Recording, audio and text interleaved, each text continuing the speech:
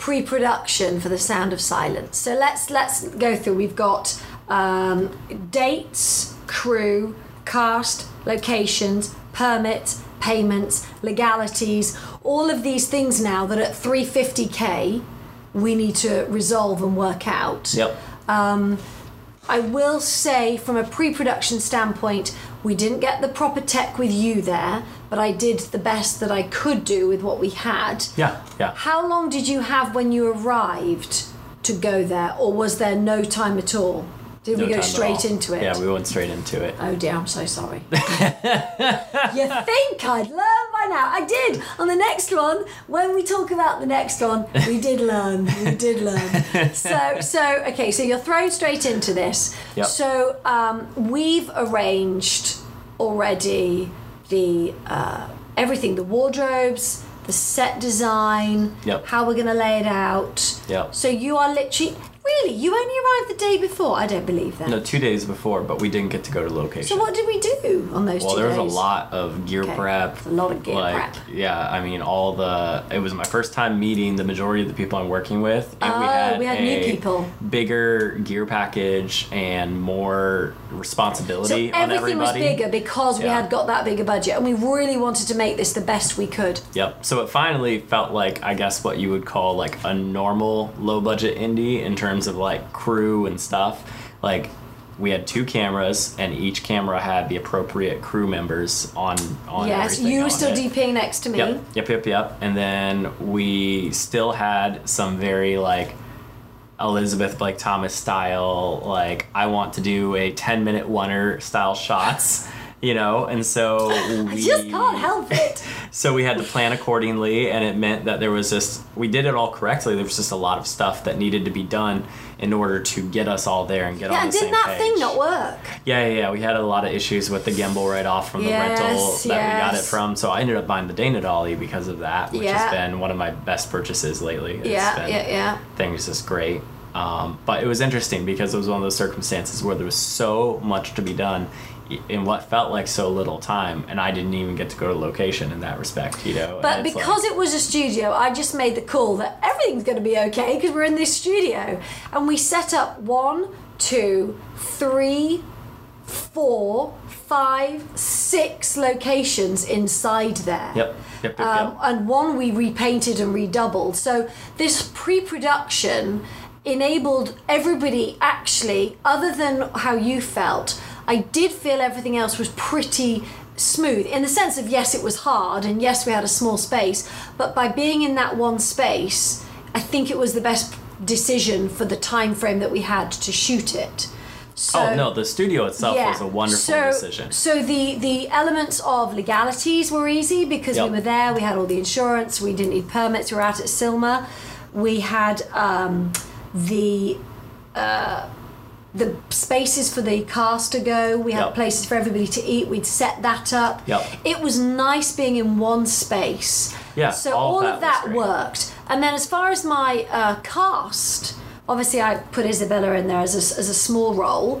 The lead Romanian actress was stunning, unbelievably brilliant, and she flew in and we put her up, and she did an incredible job and was just consummate professional the whole time. Oh, they were all the 2 above and beyond. British people were from my producer's management company, and again, they were excellent and really put that effort in and that time. No one questioned anything you asked them to do. Never questioned anything. They were brilliant. Very happy. Like, that was great. The extra Romanians that I got that had lines, they were brilliant, and they were from that Romanian community. So helpful, excited. Everything about them was great. They loved the storyline. So casting all of them was actually quite easy. And then the Brits I had contacts with again in LA, so I got some great Brits to be in it. So the casting process was pretty simple as well. So I think on a level of pre-production, even though you weren't involved, all of those elements, and it being a period piece, did mean that my wardrobe and production design had to go above and beyond. But she did a phenomenal job. And actually there were 2 of them. So on this one as well, because the crew's doubled, I had 2 production designers, or the production designer and assistant. I would say for a period 2 wardrobe, piece, though. 2 makeup and hair. So we doubled everybody. So it did feel like they had that little bit of extra help. Yeah, production design was really the one area I would say that was lacking, I guess, in terms of time and support and everything, in that respect. They worked so hard every minute, every day, and there's still not enough time in the day for them. No, but we were doing the impossible. Oh, yeah, for sure. Yeah. But I think that's, again, something that you can address and get ahead of a bit more in pre-pro, of just being a little bit more realistic with the fact of, okay, can we really switch a space in 2 hours, including painting and put it in here and this, that, and the other? We were literally painting at 10 o'clock at night so that when we would come back, the walls would be a different colour for us to turn that into a different space. So, yeah, I mean, look, I'm not sitting here in any way disagreeing with this. I totally agree. Oh, and I'm not trying to be a negative Nancy by any means. but it's, no. When we talk about pre-pro, I agree. It is important to think about the fact but nobody questions me. Nobody tells me this isn't possible. So I just do it. But the thing is, it's not impossible. That's the whole thing. Okay. It's not impossible. Okay. It's just, I'm very realistic with you about what is able to happen within the budget, within the decisions, and the repercussions of your decisions. Yeah. And so that way, when things happen, I'm not sitting there being like, whoa, where'd this come from, And then you're not surprised either. You're like, well, we thought about it. This is the path that we chose to go on, and now we're just making the best of it. So it's interesting that I've got more money, I've got more crew, yet you're still saying it felt the same. Oh, yeah, very much so. So why is that? It's because you decided to do a European period piece in a studio in the Valley. And there we have it, folks. There we have it. That sums it all up. We can all go home now. So that is not what we should be doing, okay? And I love it. It was a wonderful experience. All right. It was a great experience across the board.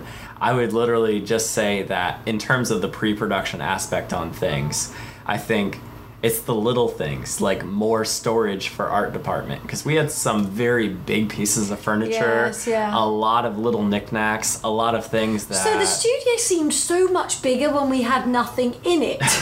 That was the problem. Okay, so we're learning from this now, because this will be interesting to discuss whether I'd learnt it for the next film. Yeah. You'll have to wait and see. About it's a period piece, there's not enough space, we need that time. It's definitely a level up from where we'd come from, 100%. Oh, and it looks great. But we're still at a level that now, if my budget's bigger, that level needs to grow. So it's now taking that up to an even bigger level. So we're learning about elevating the whole time. But if you're elevating and your budget's growing, you're going to be getting more stuff. So you need to elevate again.